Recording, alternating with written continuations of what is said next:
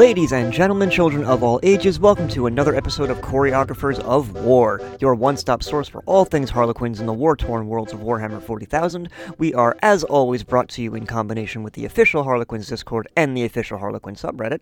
I am your host, Batty, and as always, I am joined by my co-host, Rob. Hey guys, Rob here.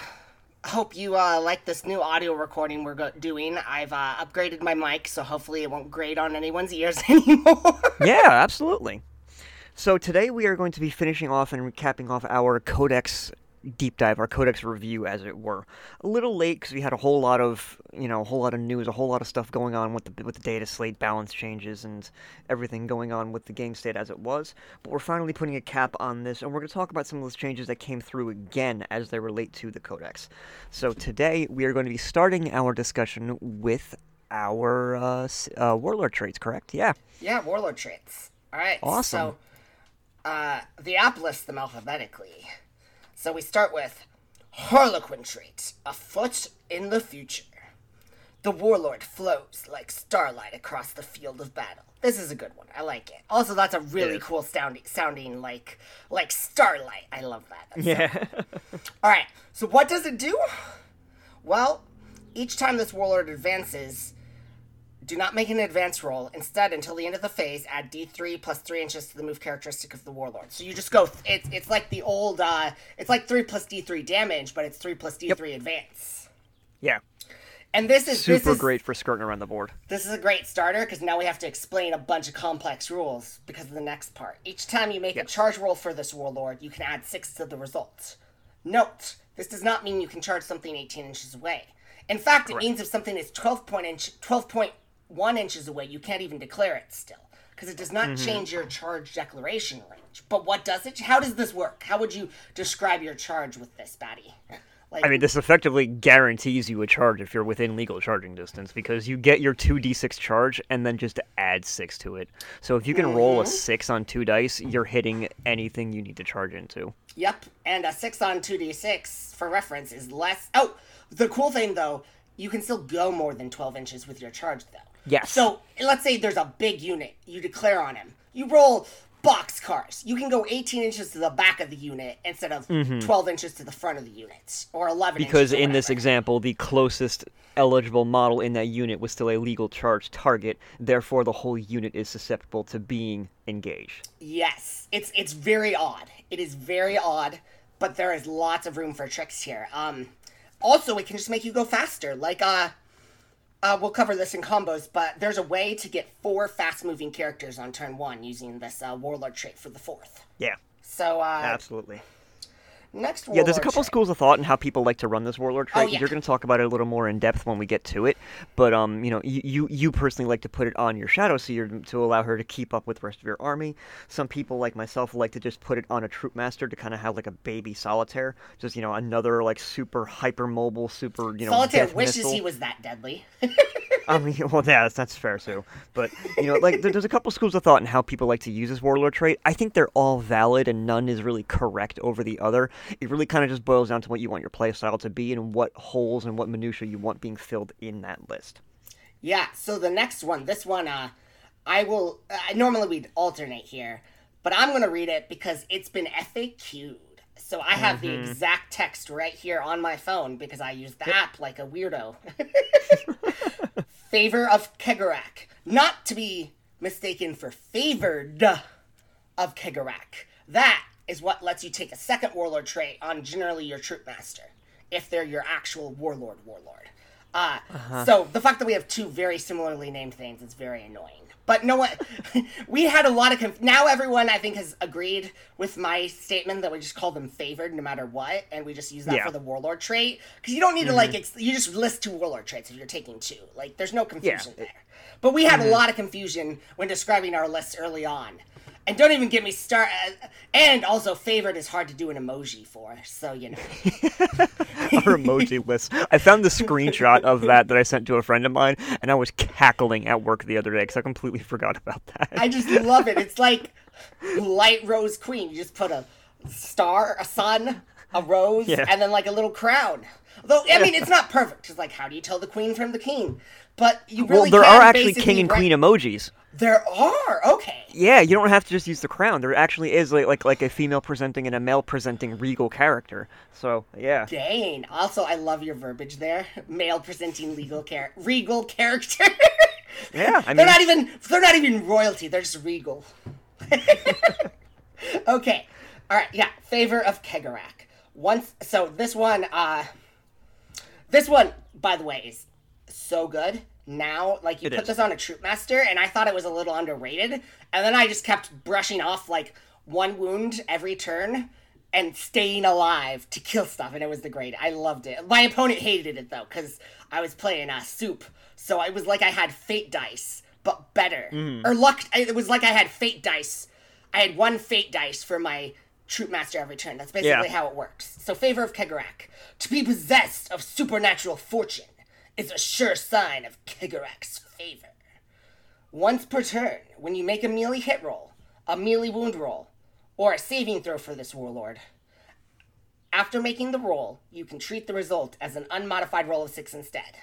Note, rerolls are rolls. So you can potentially lock a dice, fail the luck, and then just be like, oops, 6 anyways. Yep. And you can It's a pretty niche scenario because I can't imagine how often you're going to want to like voluntarily spend that CP just to do it anyway. But like, I mean, I guess if you need to, because like if you want to try to like high roll and manipulate 2 dice, Yeah. you spend the CP first to see if you hit it, and if you don't, oh well, I'll use the fate dice anyway. I think, yeah, on saves, or, for example, on the, I've done this on the, Queen, Rose Queen, you reroll all your wounds. Oh, one of the wounds didn't reroll to 5+, it's a 6 now! Because you already got rerolls to wound built in, so you're not even spending command points for that. It's just, you want to, maximize your results, so you do the rerolls No, first. for sure. So I know we talked about it briefly in a couple episodes now at this point, but you want to touch on how this changed recently with the data slate, and what it means for our army and how we now take this warlord trait. So, alas, poor favorite harvester, I knew him well, but I think it's your turn to do some talking. You explain to us what they did to my boy. Okay. Okay, fair enough, I'm yeah. too tearing up, man. Too sad over this. So we talked about it a few times before that the go-to combo, the quintessential combo for Favorite of Kegarak was to pair it with a Harvester of Torment Death Jester, allowing you to just get a plethora of damage from a Shrieker cannon. Nowadays, since the data slate, you can no longer take... I mean, I guess you can take it on the Death Jester, but it doesn't affect ranged weapons anymore. It only works in melee. Previously, in ink and paper on the Codex, it was applied to any sort of hit, wound, and saving throw. Now it is only melee. But not for the saving throws. That's actually important, because you can shrug off pistols if they try to get cheeky with you. Yes, well, that is true, yeah. But I mean specifically for the hit and the wound roll. Yes, but for the hit and wound roll. So... Unfortunately, the favorite harvester is no more. But that being said, this is still a pretty good warlord trait. Like you said, this is a very easy one to just tack onto a troop master to help secure and help reaffirm those extra wounds, especially when you're using Queen, where you want to get through those 5+ ignoring invulns. It's a really potent warlord trait to stick on a character, even now after its nerf. So, yeah, Dark we Rose really aren't losing Queen much loves with it. and I think what is it, the light sword King Bill, or The light sword Queen. Light storied Queen, actually, I think might like it as well, because you want to combo it with Queen so you can use it offensively and defensively, I think. Yeah, and that's fair, because you probably want those, guaranteed 6s like we were saying for Queen. Yeah. And, King wounds on 2s anyway, so what does it matter? Exactly. But moving on to the final warlord trait in our generic warlord slots, we have Fractal Storm, which all of these effectively start with F. I just noticed, except for the A foot in the future, but they're all Fs. Fractal Storm says each time an attack is made against this warlord, your opponent cannot reroll the hit, wound, or damage roll for that attack. So, I feel like the damage roll is a little less likely to be rerolled, but it's still nice. Mm-hmm. But hit and wound is very, very nice. You're potentially 100%. You charge this into you charge this into Space Marines and they get mad. Mm-hmm. Because so many things, even after the game changed, where we had the implementation of core and we kind of kneecapped auras a little bit, there's still a lot of things in the game that like to re-roll hits and wounds. There's not a whole lot that intrinsically re-rolls its own damage, but you still turn off your opponent's ability to do so, even through CP, even through other shenanigans. Like in the mirror match, if someone's putting a Void Weaver into something, they can't use their fate die or their luck dice to re-roll it. Yeah, Fractal Storm is, I think, very good on a Shadow Seer or a Death Thrasher or a Troop Master. I've put it on a Troop Master. Yeah. Similar to Favor, it can oftentimes leave you at 1 wound when you should be dead normally. And exactly. Then suddenly the opponent really doesn't like that. Yeah. Like, it can get you somebody alive in their deployment zone, for example, and suddenly you're scoring 3 points off that. It's great. I think you're spot on with the analysis that it really kind of fits on everyone because it makes Death Jesters really tanky and really sticky in your back line for like when they're holding objectives. Like a or Fractal Ghoul, or I like to do the Star I was just going to say so that I can... someone like your playstyle that likes to throw their Death Jesters forward. It makes him that much stickier and that much harder to get rid of while he's doing all of those accessory wounds. For sure. I like to do the Star Mist Raymond instead, but it's a very similar effect to Fractal. So I actually, sometimes I'll do Fractal on one unit and Star Mist Raymond on the other, so I can basically double up on almost the same effect. At least very similar defensive effects for and it's also important it's important to take notice that we can, we'll touch on this in a second when we get to the Sadists and their accessories, but it's important to notice that we actually have the ability to take all 4 legal warlord traits our army can possess. So we can use every warlord trait this army has just by nature of our rules. Like, technically, if you play a large enough game, any army can use all their warlord traits. But we can do it at 2K. Granted. Yeah, we can do it at a standard 2,000-point game, so we only have 4. We have the ability to give other units warlord traits and the ability to double up warlord traits. So super useful. Yeah, but remember, you can only double up on your actual warlord. Yes. Which is generally going to be your Troop Master, unless you don't take a Troop Master. So there is some downside to that. But, so relics are amazing. We actually have probably the best relic pistol in the game. It's actually, the only problem is we have so many good relics, it's hard to justify putting in the relic pistol. It's not that it's bad. Like, I find myself often thinking, can I put Crescendo into this list? Right? Yes, but... Well, I absolutely love Crescendo. Should I? That becomes like oftentimes I end up putting Eye or Ghoul. Like, I'm Dark, I like to put Ghoul Mask in as, like, to be cheeky. So, it's how you want to be cheeky. So, we'll get to that, though. So, Kegarak's Rose. Ooh, this one has a great, or at least a very long flavor text. Kegarak's Rose. Representing the barbed gift given in jest by the laughing god to the crone Moray Heg.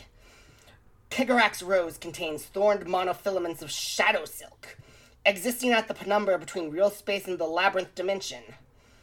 That's the webway. These shadow silk strands bypass even the thickest armor as though it did not exist. Once within the body of the victim, the rose's threads uncoil, a blossom of molecule-thin blades unfurling at the end of each. The foe is slain instantly as the thicket of bloody, bladed roses bloom within their chest. It's basically just a kiss on crack. Yeah, more or less. This is the kiss your Harlequin's kiss wishes it could be. And, conveniently, Harlequin's model with Harlequin's kiss only. This relic replaces our Harlequin's kiss and has the following profile. Melee, strength 2, AP 2, damage 3. But this is the cool part. This is why it's all fancy. Each time an attack is made with this weapon, you can re-roll the wound roll. The bearer has the Harlequin's Kiss keyword. So being able to re-roll your wound rolls is huge on Strength 5, because that means realistically, you're wounding everything more than 50% of the time, unless they have -1 strength. And then you're probably wounding them more than 50, because a re-roll on a 5+ is better than a 4+, if I remember right. So this is like... And as we'll see with combos, this is just the key to certain combos. But it also goes well with Dark and Light, because Light gives it Strength 6, Dark gives it AP 3. It's our only flat... So the downside is our stratagem specifically says no increase... For increasing damage, says you can increase it past 3, and it's literally just for this weapon, pretty much. Yep, correct. Because getting a Troop Master in there with 6 attacks, hitting with four flat damage is nutty. On 2+ with reroll wounds, yeah, I can see why Yeah. they said no to that. But it does mean Fighting that twice. it does kind of suck into damage reduction, because that means you can't go back up Yeah. to damage 3. You're stuck at damage 2. But I mean, everyone else has to spend 2 command points to get to damage 2 against damage reduction. So Oh, for sure, yeah. you win some, you lose some. And it's important to note that there's a slight uptick in its profile, too, that not only is it flat 3 damage, it's also strength +2 instead of +1 like the generic Kiss. So being just that base strength 5, like you were talking about before, is really important and really great for trading not only into infantry, but to a lot of vehicles as well. Unless I'm mistaken, all 3 of our relic melee weapons are strength 5, is one of their key bonuses. I believe you are correct. So next up, we're going to talk about the other generic melee weapon. That's going to be the Storied Sword. So the Storied Sword will be replacing a Eldari Power Sword, and it has the profile of Strength +2, AP 3, flat 2 damage, with the ability each time an attack is made with this weapon, that attack automatically hits the target. So it's a flamer pistol. Cool. Being Strength 5 is great, as we just talked about. This one has the adverse flip-flop of being a flat 2 damage instead of flat 3, but with the additional AP of -3. This kind of balances out this really is kind of the other side of the coin to the Kegarax Rose. Yeah. Because being flat AP 3 really shores up a lot of that penetration power that light or twilight might be missing as opposed to dark, and still leaves you that accessibility to up the damage on the weapon if you need to really shore up that damage output. And even in dark, being strength 5 AP 4 is scary. Absolutely scary. Now, automatically hitting when you're hitting on 2s anyway it's good. And especially if we're going into something that's going to be having -1s to hit in combat. It's it's that's good. That's a 33. You go from 66% of hits to 100% of hits. Yeah, no, exactly. So this relic is super, super useful. And I still tend to lean into the Rose a little bit more compared to the sword, but the sword is definitely sitting at the same table as the Rose as far as power level and as far as utility's sake. If you're running like a really melee-focused army, if you want to have 2 just beater troop masters, there's not much of a reason not to take this thing on it. Yeah, I mean, in Twilight, you do have the Twilight Fang, which is generally better. But if you're light or dark and you want 2 troop masters, you want this baby. Oh, it also... Yeah, absolutely. I love... This is the one I thought I was thinking of... So, I like the Rose's flavor text, but this flavor text... Let me just get to the end here, alright? An exquisite and perfectly weighted weapon. The Storied Sword has a star metal blade and a tooled Wraithbone grip. Which is weird, because Wraithbone didn't exist before the fall. As we'll see, that's important. At least I mean, it must have existed, but, like... Why is it Wraithbone then? They didn't have Wraiths back then. Don't get me started on things in Eldar that don't make sense with the fall, okay? This is a pet peeve of mine. Anyways, inscribed upon the sword in minute script is the entire tale of the fall of the Eldari, as narrated by the Shadowseers. So this thing's like, that your name on a grain of rice. This is the entire fall on a sword. Yep. It's like Lord of the Rings thinks it has swords with cool writing on it. No, this is the sword with writing on it. As the wielder of this weapon fights, they find their mind filled with images of that terrible time. Impossible psychic snapshots of the greatest tragedy ever to befall the race. Really the greatest tragedy to ever befall the galaxy as far as we know. Driven into a killing fury by the horrors they have seen. The wielder, also horrors, because, the fall. The wielder fights on the heart. Sorry. That was a really bad joke. You good?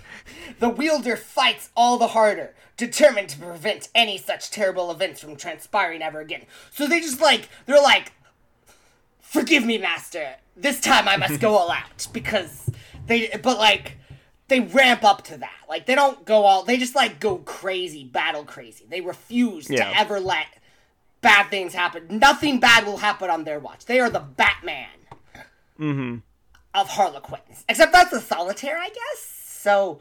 Yeah. So, there's a lot of overlap with Harlequin characterization. But in a cool way. Because it's all just, These guys are really edgy and badass, but not too edgy. They're normal edgy, not 40k edgy. Which I think distinguishes them a lot, in a nice way. Anyways, this has been a lot of lore story time, and we don't normally do lore story time, but I thought it would be fun to start integrating some bits of this in. So let's go back up now. Returning to alphabetical, Crescendo. Would you like, I will do the flavor text and you can do the weapon. Yeah, sure, go for it. The Masterwork Shuriken Pistol was first bestowed upon a troop master of the Veiled Path. Supposedly, it was given as a gift by a wanderer of the Webway, who members of that mass claim was none other than the Laughing God. While many doubt the word of the Veiled Path in this, there can be no denying that Crescendo is a beautifully crafted and uniquely potent firearm. When the pistol's trigger is pulled, micro-distortion engines engage within its housing. The effect is to step Crescendo's wielder slightly ahead of time, allowing an impossible volley of firepower to be unleashed. So this person is literally, they're not bending the bullets, they're traveling straight up in time to make sure their shots hit. And that is, anyone who's familiar with, like, SFF knows that's generally about as OP as you can get, is time travel. Is like being able to read the future and aim your gun that way. Like, that is like the ultimate power in Mistborn, for example. And, you know, this is just an OP power. And it is an OP pistol. Like, it is the best pistol in the game. Read me this beautiful stat line. It's disgusting. So Crescendo has its 12-inch range, which is standard for pistols. I couldn't really ask for much more. Type is pistol 6. Just flat 6. Like, not D6, just you get 6 shots, which is good. Base strength 4, AP 3, flat 2 damage, which is nice, with the shuriken rule. So anytime you're rolling a wound roll of 6 with this thing, you're doing AP -5 with That's this a pistol. fire prism, and it's a 6 on the wound roll, so you are wounding. So, like, literally, you are taking a 1+ to a 6+. Like a metaphorical one, a 2+1. So you're taking, you fire at a regular Marine in light cover with the new Armor of Contempt rule, and suddenly they have a 6+ save because you rolled a 6. And you can favor of Kegarak to get that if you want. You can just be like the world's most badass pistol wielder. This, I want to justify putting this in my list more because it seems really killy. Like, Strength 4, AP 3, D2, that's plenty killy once you add in the Shuriken roll. And you're hitting on 2s because it can only go on a Shadow Seer or a Troop Master. So if you want to, I was just going to say, I'm really tempted to put this on a Shadow Seer. Yeah, like, the only problem I have with putting it on a Shadow Seer is I feel like Tyranids make me take, like, if Tyranids' mortal wounds output goes down, I'll probably bring Crescendo. Yeah. But, because as you'll see, right now Shadow Seers need the eye. We have exactly 1 mortal wound defense in the entire, we have 2. 1. Technically 2, but... The psychic power we covered last time, which was... Well, okay. Last time, which is a 6+ feel no pain in general. But we'll get to... There's a better one. Wow, there are... I kind of hate they put all the relics together, so I have to scroll through all the Craft World relics. So the next one, alphabetically, since it's how you're going, is actually the Laughing God's Eye. Oh! Well... There's so many T's here, because they're all the. I know, they're all the. Alright, the Laughing God's Eye. A pendant of rune-carved wraithbone. This opponent's artifact is said to draw the watchful eye of Kegarak himself. Psychic powers flicker and die in the pendant's presence, for the Laughing God will not suffer his children to be beset by the tendril of the warp. This aura of abnegation. Okay, abnegation? I don't think that's a real thing. Isn't that unnegation? How does that's not, that word is wrong, okay? You can't be abnegated. Extends not only to the pendant's wearer, but billows like a concealing cloak to shield nearby allies. So does Kegarak watch over his followers, guarding them from the predations of She Who Thirsts. So yeah, besides the fact that I'm pretty sure GW accidentally double negative the word negative there, literally a negative? It is a real word. Really? Yeah. It is the act of renouncing or rejecting something. But that's dumb. Bad English language. Bad. Okay. I do see, by the way, what you mean about the pop filter. Like my there's like My waveforms are no longer symmetric, buddy, and I blame you making me buy this pop filter. You're welcome. So what does the Laughing God's Eye do? So Laughing God's Eye goes on a Harlequin model only. Shocker, I know. The bear has the following ability.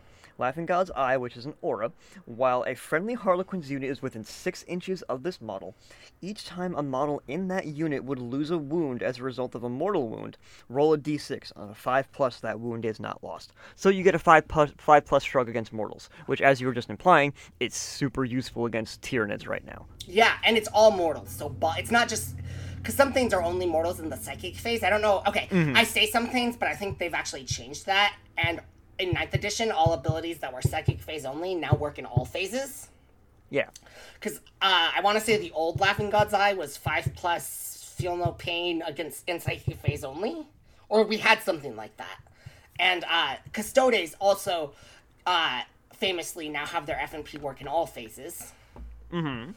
And so that's the big thing, is like this works against other Harlequins who are trying to, pop their stratagems to get your mortal wounds through, or if you're getting bombed by harpies or sun sharks.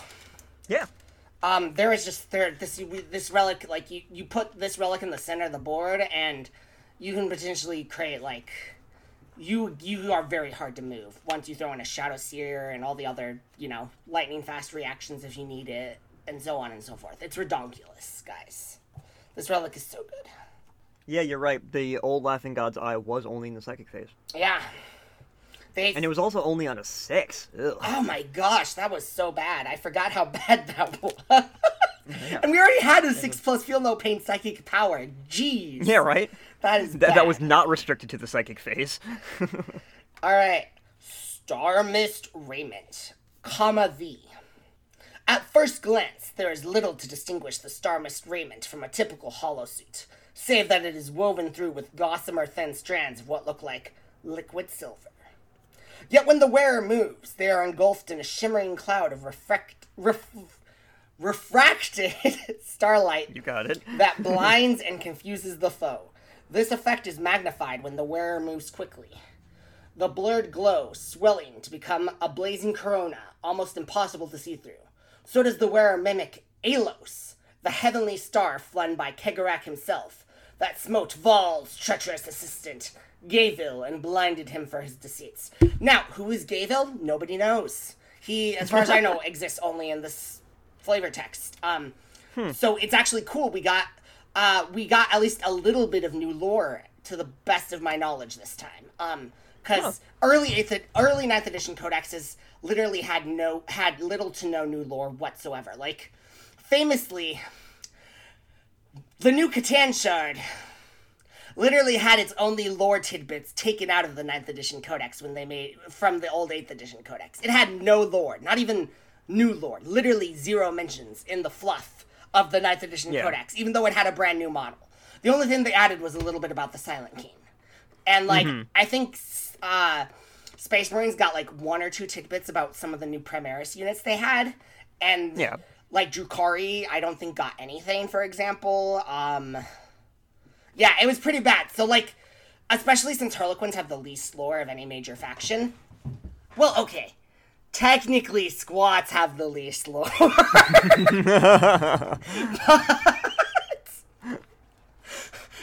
They don't have any... they have Necromunda models only right now, okay, guys? They haven't gotten a chance to surpass us in lore. But they will. They will.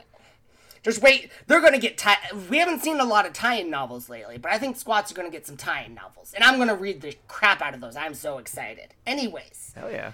What does the Star Mist Raiment do? Because I mentioned it's similar to Fractal, but... It is.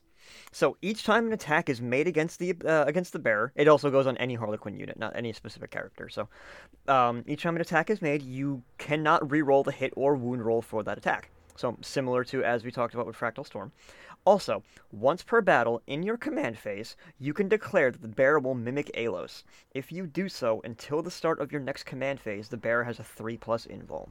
So, this trades off the ability to not reroll damage, which, as we talked about, is nice but negligible, for getting a 1-turn 3++.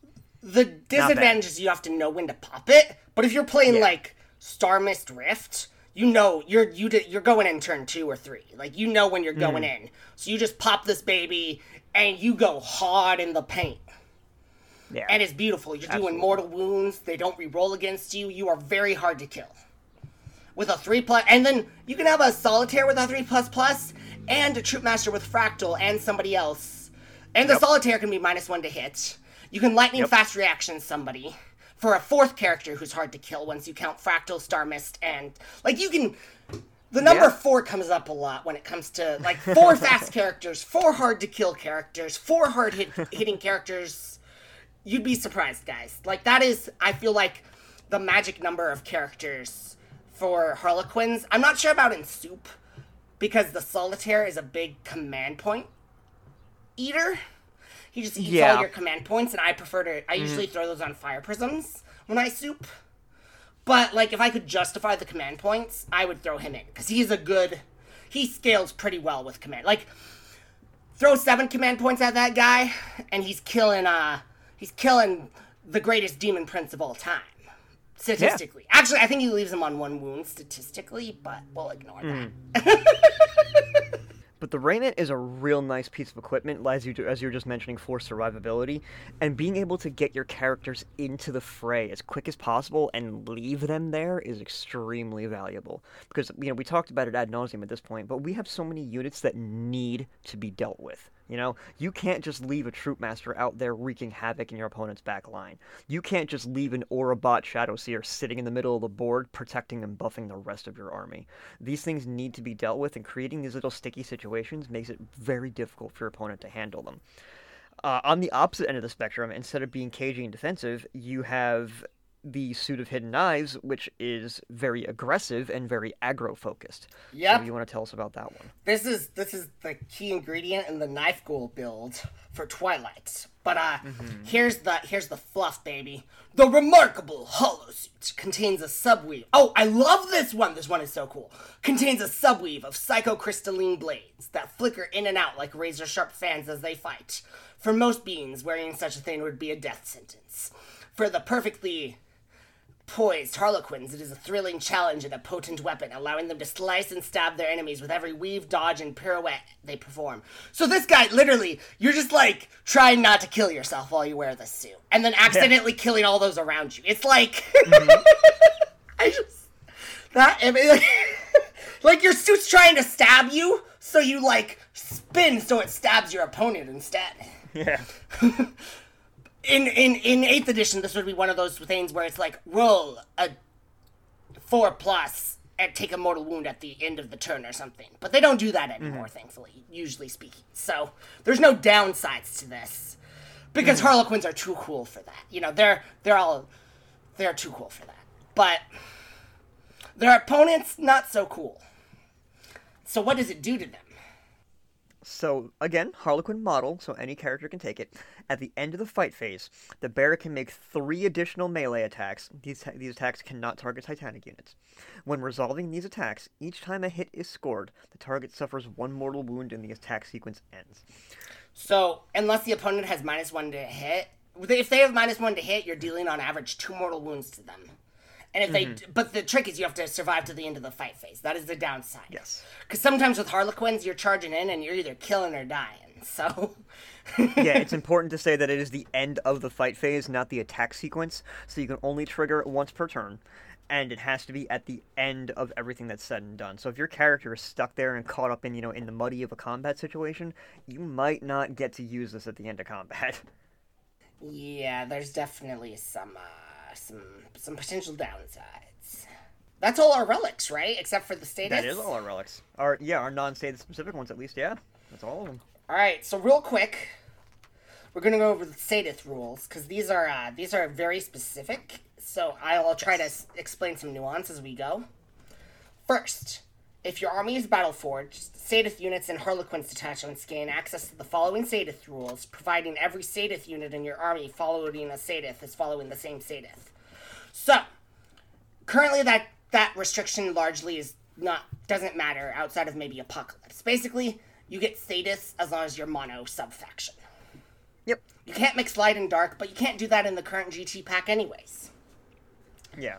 If every Sadith unit in a Harlequin's detachment is following the same Sadith, that detachment is referred to as a Sadith detachment. All Sadith units in a Sadith detachment... So, all Sadith units in a Sadith detachment will gain a Sadith characterization. Note, even though it says the way it's worded, you'd think you'd get it even if you were a mixed army, you don't even get access to this rule unless you're pure light or pure dark in the first place. So even if you're not playing GT missions, you don't unlock access to the Sadith characterization rule in the first place, as I understand it, unless everybody is following the same Sadith. And no, Solitaires don't break this, Webway Gates don't break this. Correct, yeah. And neither do Craft Worlds. In fact, Inari doesn't break this because Inari is not a Sadith. That's important. That is true. Warlord traits. Each Sadith has an associated Sadith Warlord trait. If a Sadith character model gains a Warlord trait, it can have the relevant Sadith Warlord trait.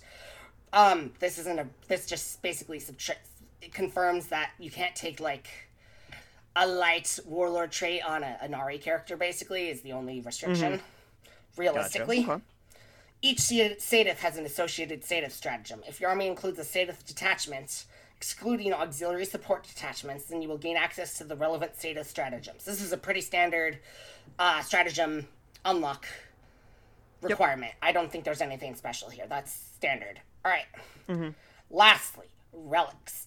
Each treasures of the Eldari relics. Each Sadith has an associated Sadith treasures of the Eldari relic. If your army is led by a Harlequin Sadith warlord, you can, when mustering your army... Note, your warlord has to be the Sadith. So if you're like... Yes. You can't take the Ghoul Mask, I think it is, on a Shadow Seer if you have a Traveling Players detachment and your warlord is a Surion. A Farseer or whatever, yeah. When mustering your army, give the relevant Sadith relic to a Harlequin Sadith character model from your army instead of giving them a Treasures of the Eldari relic. Note that some relics replace one of the model's existing items of war gear. Where this is the case, you must, if you are using points values, still pay the cost of the war gear that is being replaced. That's just standard. They're just telling you how it works. Write down any treasures of the Eldari relics your models have on your army roster. Once again, standard. Oh! We have more. Even the Sadiths have flavor text. That's cool. Alright. The cool Sadith. The Dark Deeds is their sub-faction ability bonus title. Troops of the Dark are characterized by violent endings and villainous antagonists. Their players delight in portraying the less desirable side of the Eldari, often manifesting out of the very shadows and plunging their blades deep. Even as they are slaying, these players exact cackling revenge upon their slayers. Their departing souls said to steal away that of their foe as both are released together. These guys are the edgy boys, and I love them. They're like... I was not an edgy fan very much as a... By the time I got to 14 or 15, I was like... That was so, 12-year-old edgy. But now I'm like, oh my god, these guys are like... They're the villains. Are we the baddies? And they say, yes, we are the baddies, and we like it. Mm-hmm. So, what do the baddies do exactly? So, it says, each time a model with this characteristic is destroyed by a melee attack, if that model has not fought this phase, do not remove it from play. The destroyed model can fight after the attacking model's unit has finished making attacks, and is then removed from play. So, it gives it the ability to, fight on death. So, even if your model hasn't fought yet, at the end of the combat sequence, it will fight and then get removed from play. In addition, each time a model with this characterization makes a melee attack, improve the armor penetration characteristic of that attack by 1. So in addition to that, they get an additional AP on all their melee attacks, which we alluded to before when we talked about stuff like the Storied Sword. All of your melee weapons get a bonus AP. All of Super them, useful. Including relics. That's a big deal. Yep, super useful, makes Dark extremely killy in close combat. Yeah, you've got an army of Wolfen with +1 AP. It's just nasty, man. Yep. Space Marines hate it. They're just like, so I shoot you when you pop out of your Starweaver. I charge you and then you kill me anyways. Like, what you gonna do? There's just such an inevitability that comes with Dark because you're getting that extra AP to chew through armor. You know, you're effectively negating armor attempt, which is great. And you're guaranteed to fight. So no matter what happens, as long as you get in combat, you're doing damage, you're taking something with you. And when each player has a base 4 attacks, you're taking a lot of stuff with you. You are. And an important thing to note here, the only way around this, once your opponent has declared you as a charge target, is to kill you with mortal wounds or bonus damage in the charge phase itself. You do not get to fight if you were killed. Technically, if they could do melee attacks in the charge phase, yes. But I don't know of any unit that does that. They just do bonus mortal wounds on the charge. So when they do that, they kill you potentially. I've lost characters and been very annoyed when I didn't get a fight on death. So that is the thing. You got to be careful about that. All right, Light, Blaze of Light. These are the loser heroes. They're all cool and hero-y and good is lame, as Dark Helmet would say. I mean, I don't think these guys really portray themselves as the good guys. So it doesn't say that anymore, but they used to. They're just the speedy boys. They used to be the good guys. Their lore has changed. But they were, Good. in the old Codex, they were described as basically playing the heroes. They were the heroic types. As I understood it. Maybe I'm wrong and I misremember, but I could have sworn they were the opposite of Dark, quite literally. Dark was the villains, and these guys were the, like, unabashed heroes. So, Yeah, I mean, it makes sense. Light, their army bonus is called Blaze of Light. Masks, led by a troop of the light, move at great speeds through their enemy in a storm of bright light and color, dazzling their perceptions and flickering out of view again. So now they're literally light. They're like, you know, beams of light, photons, however you want to describe that. These are the new soaring spies we covered in episode 1. These are the new soaring spite. You want to, Yeah, so Light pretty much kind of amalgamized Soaring Spite, and I believe it was Veiled Path at that time. They kind of amalgamized the two of them into one neat little package, and it says, each time an attack is made against a unit with this characterization, if the attacking model is more than 12 inches away, an unmodified hit roll of 1, 2, or 3 for that attack automatically fails, irrespective of any ability that the weapon or the model making that attack may have. So, as long as you're outside of 12 inches, anything that hits you on a 1, 2, or 3 misses. End of conversation. Super duper useful. In addition, each time a unit with this characterization makes a normal move or advances in your movement phase, in your following shooting phase, that unit counts as having remained stationary. Now, this is actually a bit of an upgrade. It's actually a very significant upgrade from what Soaring Spite used to be, because all that said was that we treated pistols as assault weapons, and assault weapons could advance and shoot without penalty.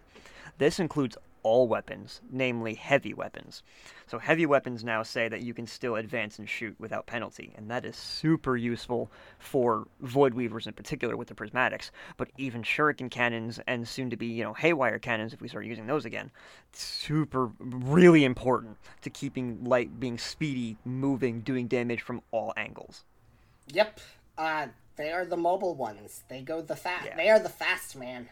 That's what made Light. It's what made Light Void Weaver so potent in my book. I mean, the trans hitman, as we call it, the inability to be hit on 1, 2, and 3 is great, but the real potency of Void Weavers, being able to be at that maximum range of, what was it, like 48 inches, or 58 inches? Yeah, 58 inches away, and still on your turn find that kill shot from anywhere across the board, because you move your 22 with your advance, and then you have a 36-inch range with your prismatic cannons. You just can't hide from that. There's nowhere that is safe. Also, with Trans Hitman, you're much better at foot blobs than, say, Dark, because Dark has trouble delivering their foot blobs. Yeah, Light has that insurance policy of as long as you're outside 12 inches, charge range, you are, effectively, you're only getting hit 50% of the time. You're only getting hit on 4, 5s, and 6s. Which, don't get me wrong, if you're getting hit, you're probably dying anyway. But a lot of things with the potency of hitting on even 2s and 3s nowadays, that's a really big buff to our defenses, even just for foot troops. Yep, and that leads us to Twilight. All right, this one's kind of. They are Twilight Falls for their army bonus. Standing forever on the threshold between life and death, the players of the Twilight are synonymous with maintaining the natural order, preventing evil spirits from bedeviling the living. These are the Frozen Stars ones, except way better. They've been updated to the new style of +1 attack. So, Yes. why don't you explain that? So, each time a unit with this characterization fights, if it made a charge move, was charged, or performed a heroic intervention this turn, that unit that unit is resolved. Add 1 to the attack characteristic of models in that unit. So as long as it charges, was charged, or heroically intervenes, it gets +1 attack that combat. Super duper useful. Really helpful. In addition, each time a model with that characterization makes a pile-in or consolidation move, it can move an additional 2 inches. So there's going to be a lot of tricks that Twilight can maintain, where they're bouncing in and out of combat, back and forth, kind of pinballing off of enemy units, keeping themselves moving. And with all those extra charges, you get an additional attack to shore up that killing potential, and then, as I said, pinballing over to your next target. Yeah, if you've got the skills and the aptitude for it, I think Twilight might actually be the most powerful overall. Now that Void Weavers have been nerfed. And that actually brings us into each Sadith gets a relic and a warlord trait. And a stratagem. Yeah. So, Dark. We'll go through them first. They get the Ghoul Mask. I think it's just Ghoul Mask. Let me find it. Hang on. I'll read the ability while you dig it up, and then you can get to the flavor text. So it can go in a dark model only, but any dark model. It says, in your opponent's psychic phase, the bearer can attempt to deny 1 psychic powers if it were a psyker. If the bearer is a psyker, the bearer can attempt to deny 1 additional psychic power in each of your opponent's psychic phases. So, gives every character the ability to deny 1. If you put it on a Shadow Seer, she can deny it 1 more. The bearer has the following ability, Hideous Form, which is an aura. While an enemy unit is within 3 inches of this model, that unit loses the objective secured ability. Just straight up takes objective secured away. That makes Shadow Seer sitting on objectives very important targets, because no matter how many enemy models you have sitting on that objective, one troop, one player claims it. It is theirs now. Not only that, but you can heroically intervene up to 6 inches with 1 infantry. So one character can guarantee they can touch anyone. Because the Orc version is the only version that's better against OBSEC than ours. All versions are targeted. Our version is AoE. The Orc version doesn't give you the psychic bonus, but it does give you 6 inches of anti-OBSEC. Yeah. So but it's also similar to ours, only available to one group of orcs, the Freebooters. So, and their whole gimmick is OBSEC. They add OBSEC, they take it away, they do all kinds of stuff. That's like one of their 2 gimmicks. Well, with Ghoul Mask, you get a mix. Because, Shadow Seers, one of their downsides is they only have 1 deny.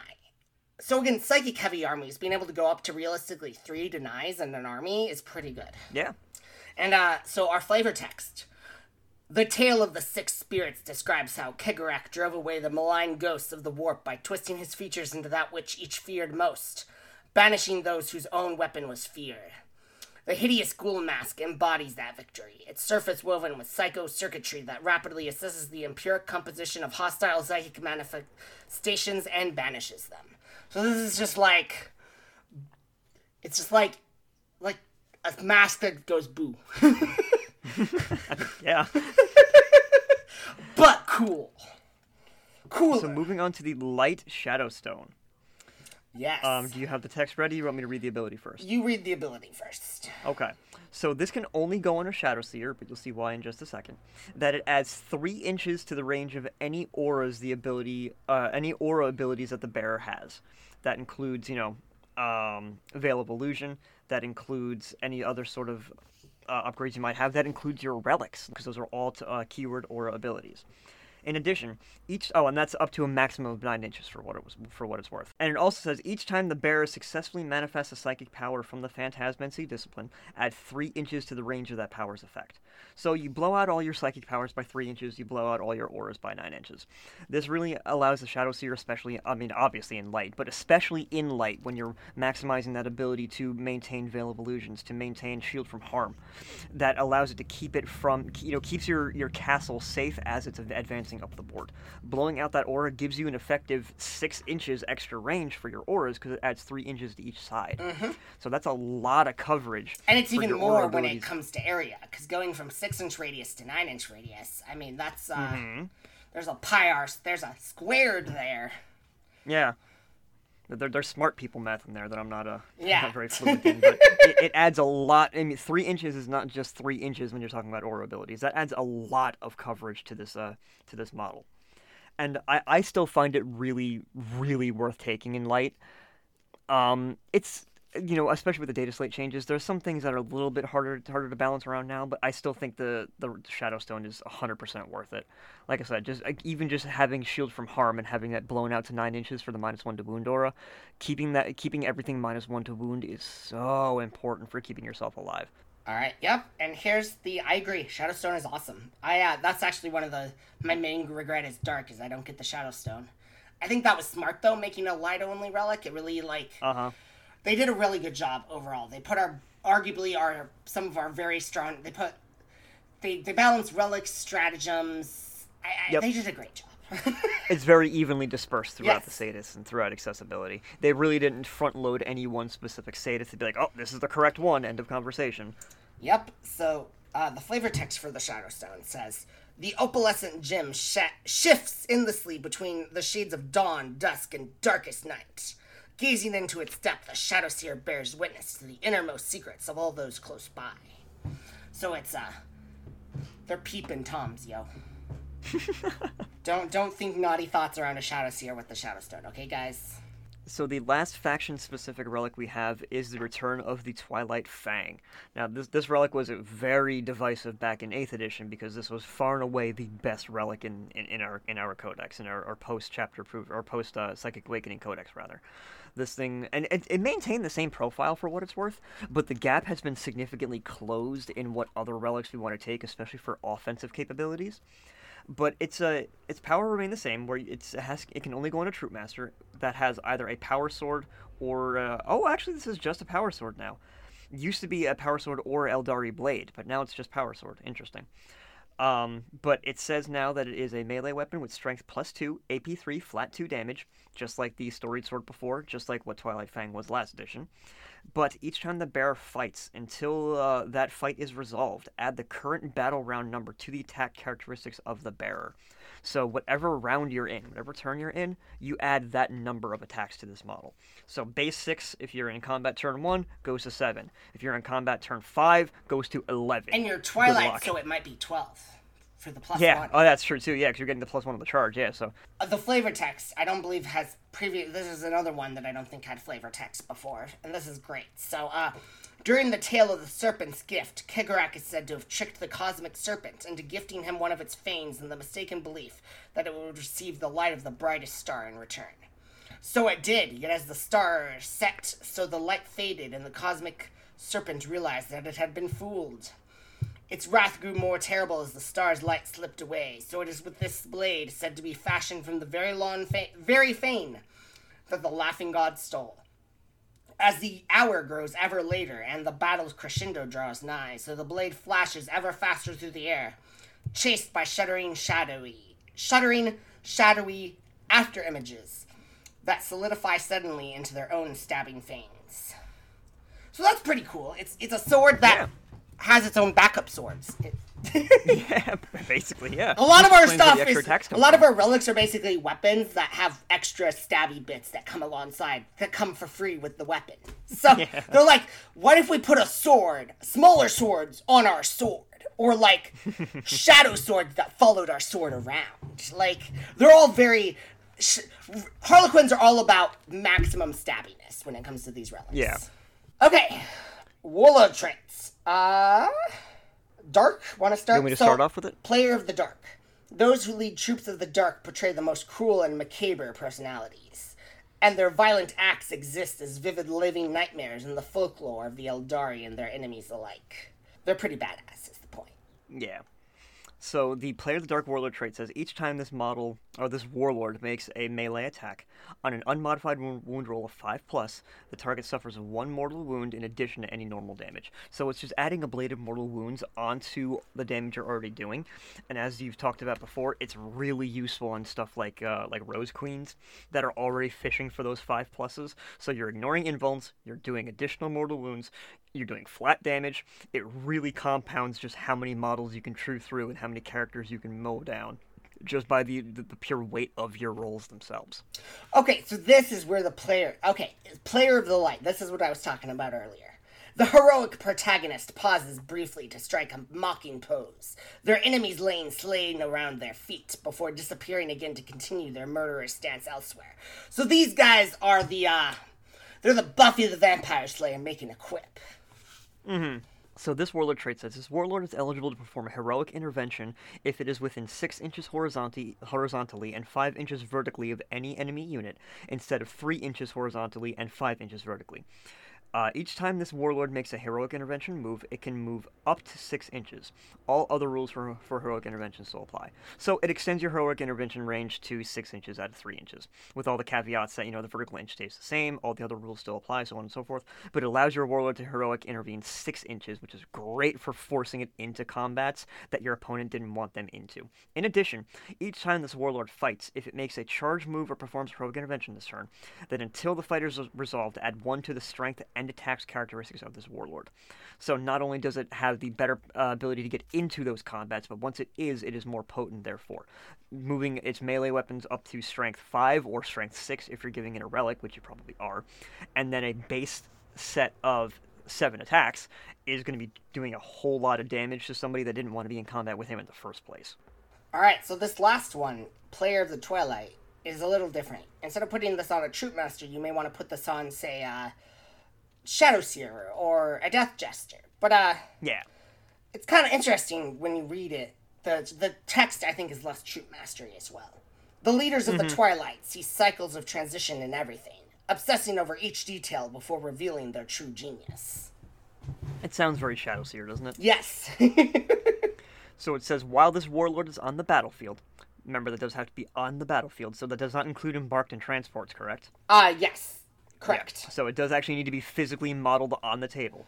Each time you or your opponent spend any command points to use a stratagem, you can roll 1d6 for each command point spent. On a 6, you gain 1 command point.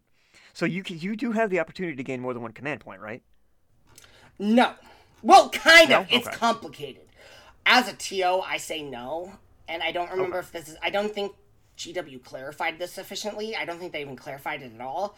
But pretty much everyone I know is saying no from a TO perspective. It's just giving you multiple opportunities to get that 1 command. Yeah, like you're either gambling. Basically, you have 2 gambles. You're either gambling to get the command point, or you're gambling and basically borderline guaranteeing your luck dice by rolling only 2. Or you're gambling on your luck dice by rolling 4 and then guaranteeing the command point. It's Well, that cues into the second part of this warlord trait, which is when this warlord is on the battlefield, each time you roll 4 or more dice for your Luck of the Laughing God roll, you gain 1 command point. So as you were just implying, you can keep it safe and roll 2 or maybe 3 luck dice and guarantee how many dice you're going to get out of that, or you can try to high roll a little bit and roll 4 or more, and even if you don't get your luck dice, you get 1 command point for your troubles. So you're still effectively getting 1 free reroll or 1 free inexpensive stratagem or anything like that. And so it's still like almost a 30% chance to succeed when you roll 4 luck dice. So it's not the worst chance. It's not like that. No, it's not. Like 5 or 6 would be ridiculous, but 4 is just like, it's suboptimal, but it's not that suboptimal. It's definitely weaker, but it's not like terrible. So last piece we can touch on here will be our stratagem specifics for our Sadists. First and foremost, I will start with the Silken Knife, which is the dark specific stratagem. So this says, use the stratagem at the start of your charge phase. Select 1 enemy unit. Until the end of the phase, each time that enemy unit is selected as the target of a charge by a dark unit, that enemy unit cannot fire Overwatch or set to defend. So this is kind of a retranslation of what the stratagem was back in 7th edition, or the 8th edition from Silent Shroud. Yeah, but it's unique, though, because it targets an enemy instead of saying all enemies you charge can't Overwatch. So there is some differences. And actually, I used this literally yesterday in a game. I had a Dark Shadow Seer and an Inari Troop. So the Dark Shadow Seer had this activate, the Inari Troop, and then the Shadow Seer charged. Easy charge, like 3 inches, 4 inches. So I basically shut down their Overwatch, and then I was able to get my troop in without having to fear Overwatch. Except, then my opponent made the fatal mistake of being Ultramarines, and he Overwatched me But that just gave me... He killed 2 players with blades, and then I gained the ability to, with his other units, because they have an old-school Tau-style stratagem, to overwatch with nearby units. And, but as a Nari, you're okay losing 1 or 2 players, because that means everybody starts hitting on 2s. It's pretty good. Yep. So, yeah, the Silken Knife has some subtlety, especially in Soup, because it's only dark units that charge that. It also disables Set to Defend, which can be useful for, they don't hit on 2s all of a sudden, or hit on 3s.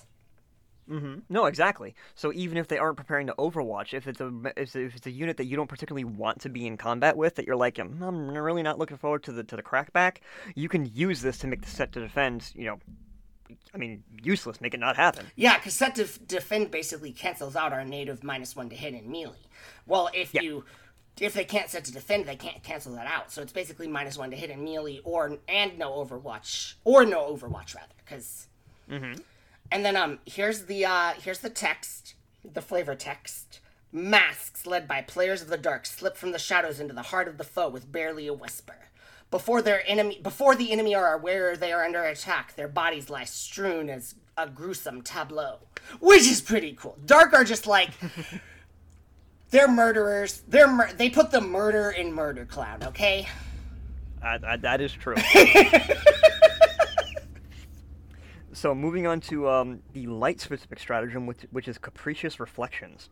This says, use this stratagem in your opponent's charge phase when a light unit from your army is selected as a target of a charge. If that unit is not within engagement range of an enemy unit, it can make a normal move of up to 6 inches. Until the end of the phase, that unit cannot fire Overwatch or Set to Defend. Your opponent can then select new targets for that charge. So basically it says, if you choose to charge anything in my army that's light, I can just pull it away 6 inches and effectively invalidate your charge. And think about how thematic this is. Dark and light have opposite stratagems. Yes. I love it. So you can pull it out of combat or out of effective combat. However, it can still be charged by something else. So if you got put in a really tight pincer where you're avoiding one charge, you can still be charged by something else, and as a result, not Set to Defend.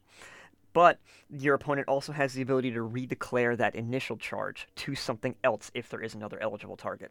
So it's kind of useful for putting it's a bit of a gotcha stratagem, because it's great for putting something that needs to be dealt with, like a blob of bikes or a set of players in center field, making your opponent commit to engaging into them, and then just saying, lol, no, sorry, I'm leaving.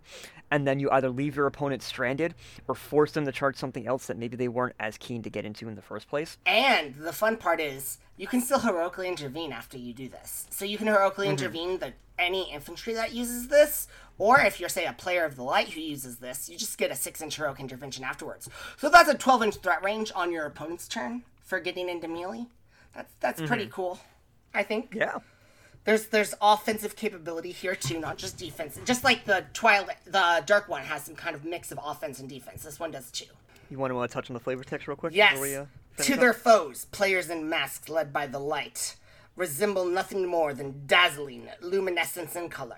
So touching on again how they're just, the embodiment of just light, which is super cool. Yeah, I like this characterization a lot more than just like cheesy heroes. Although I do like the fact that the player of the light makes a cheesy pose and probably a cool quip as he stands upon the bodies before he runs off. Like that's just that's 80s, and sometimes I love that a little bit of 80s as a treat is fine. Yeah. So moving on to our final stratagem, which is the Twilight-specific strat called Malicious Frenzy. The strat says, use this stratagem when a Twilight unit from your army is selected to fight. Each time a model in that unit makes an attack, an unmodified hit roll of 6 automatically wounds the target. Did they fix this? What do you mean, fix? Like, does it have an endpoint yet? Because rules is written, it doesn't end. What do you mean? It's when they're selected to fight until those attacks are resolved. It finishes. Yes. Once those attacks are resolved, it finishes. It doesn't say that. On mine it does, until those attacks are resolved. Okay, then I guess it was FAQ'd or updated, because it doesn't say that in the paper text. Okay, it could also be... Yeah, it's probably one of those things. It says that in the app, I promise. So they definitely fixed it. No, I believe you. That's why I'm asking. Just because in the paper text, it doesn't... It just says, use it when you're selected to fight. And then just from now on, each time an attack is made, a hit roll of 6 Oh is, no, automatically wounds. use this Yeah. stratagem when a Twilight unit from your army is selected to fight until those attacks are resolved, comma, blah blah blah blah blah. So it Yeah, does no, it have an doesn't say that endpoint in now. the paper text. Okay, good. And yeah, that's awesome, especially because Twilight is making. Yeah. Dude, that means one guaranteed wound at AP1 damage 1 against any Yep. against I think any target. There's no limits. Well, not literally guaranteed, but you're making 6 attacks with blades in Twilight. So that's one AP1 damage 1 wound statistically for every model minimum. Yeah. Even when wounding on 6s. So like you can force some damage in with big blobs with this. Yeah, that's important math to note is too, that it is per crazy. model. Yeah. So even with big blobs, you're guaranteeing one shot per model, which is not nothing. Yeah. And You want to touch on that flavor text before we yeah, close it down? flavor text. Laughing like lunatics, troops led by players of the Twilight channel their hatred and hysteria into a burst of martial destruction. So they're crazy murderers, man. Yeah. I like they're the players of Twilight. The player of Twilight is all calm and ready, but the little guys, the troops of Twilight, are like vicious murderers. They're just crazy, man. I mean, the name of the strat really hits it right on the head. It is just a malicious frenzy. Yep. And so that's our main content. But we're gonna tell you guys a little bit about what we're doing. And Yeah. as a warning, I'm going to my first major when we would normally record our next episode. So we're probably Yeah. going to record it early. But if things don't go Hopefully. well, because I'm going to be moving the weekend before, so it's going to be crazy. Mm-hmm. And I may not. Yeah, So schedules are going to be crazy Yeah. for the next week or two, so... we may be a little late on our next episode. But Yeah, we'll be keeping everything up to date and everybody in the know on what's going on. We're going to do our absolute best to keep it going, but the next handful of weeks for us are going to be pretty crazy, but we're going to try to work our best ahead of time to make sure that's mitigated. But as bonuses, we're going to have a lot to discuss whenever after the tournament. So I'm going to be able to bring you discussion about soup, which may be the topic Yeah. of our next is souping. I don't know. We're going to figure this out. We haven't actually gotten that far. No, well, you and I talked about it briefly. I think that's a really good place for us to go next. We still need to talk about all of our stratagems a little more in Yeah, depth, and but yeah. we can do that whenever. But no, I like the idea of having soup being a point of contention for us to talk about in the future, and especially when you come back from your major. I'd love to hear about not only what you've gone through, what you did, but how you feel about the soup meta going into or out of that This is tournament. especially interesting because I have an Inari troop in my list. Lists are locked. I have a 10-man Inari troop with 3 melee weapon upgrades and 7 blades. I have 3 dark troops of 5-man with all melee upgrades plus 2 fusion pistols. I have Rift Ghoul Death Jester. I have Eye Pandemonium Shadow Seer with just offensive spells because generally they're going to be casting Warp Ritual anyways for me. And but the cool thing is the abilities for Harlequins, the auras, the spells are locked to Sadith. The auras are not. So the aura is affecting my Inari troop. Yep. So oddly, that Shadow Seer is mostly designed to support the Inari troop with 5+ feel no pain and -1 to wound. Yeah, I remember seeing that. I think you and Matt were talking about it. I think I remember seeing that conversation. Yeah, there was definitely some conversation on this about the Discord, and there will probably be on the Discord. Expect pictures of maybe okay painting models. I'm gonna be trying color shifting metallics today. Ooh, nice. So Hell yeah. possibly some Zenithal for my contrast paints as well. We're gonna see what I can manage. Very cool. So we're excited to, we've got. What are you planning? You got any big plans for the next 2 weeks or things you worked on the past 2 weeks you want to talk about? So right now I'm just working on putting together and getting set up my last 3 Starweaver / Voidweaver chassis. I'm not gonna be able to run all of them now since the data slate changes, but now I have enough boats to conceivably run whatever list I plan to run. That was kind of the last linchpin in my model inventory, as it were. I have enough players to run virtually anything. I have literally too many bikes.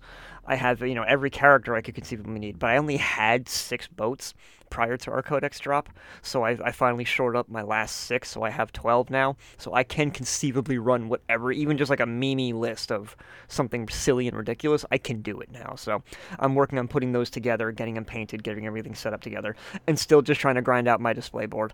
Oh, The last couple weeks have yeah! been pretty busy for me, so I haven't had time to get stuff done, but I'm still working on it. I'm still looking forward to it. I am looking forward to pictures of your display board. I'm hoping Yeah. we can start doing YouTube for this. We need to get our things formatted with like generic pictures for our first few episodes. Yeah. But at some point, we hope to do like for these last sections, maybe throw some pictures into our. I don't know if we're gonna throw them into the description text. If we're gonna do a YouTube video with some pictures at the end, how we're gonna do that. But we do want to, Yeah. provide some. I want to maybe provide some written stuff, maybe some pictures. I think Batty would love Yeah. to provide you guys some pictures. So we're gonna Absolutely. try to expand what we have available, and by next time we may have a Patreon up as well if you want to support the Discord and the podcast.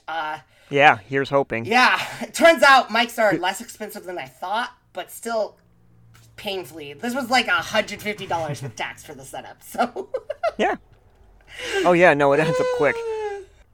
All right, buddy, you ready to call it a day? I think we can call it. This was great. I hope to see you guys on our Discord and get a chance to talk to you, or see your pics on our subreddit, or both. Yeah. Also, for what it's worth, just pointing out now, because I just refreshed it as we're speaking, we hit the 500 download mark on Transistor yesterday. Yeah, which is super awesome. We're at like 630, I think that means total. So, but on our Total, main, yeah. Yeah.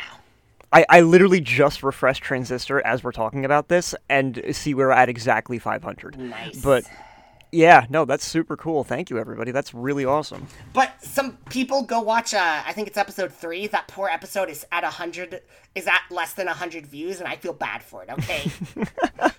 That is. I thought that was gonna be a cool episode, but then the data slate happened way earlier than expected, and Right. nobody wants to hear about pre-data slate stuff, which I guess is fair. Yeah. Don't listen to it if you don't care about like the history of the data slate and what we thought should have been changed. But if you do think that could be interesting, hey. Absolutely. All right, everybody. Thank you so much for tuning in. As always, Rob, I'll give you time to say some salutations, and we will see you all next time. Salutations. Take care, everybody.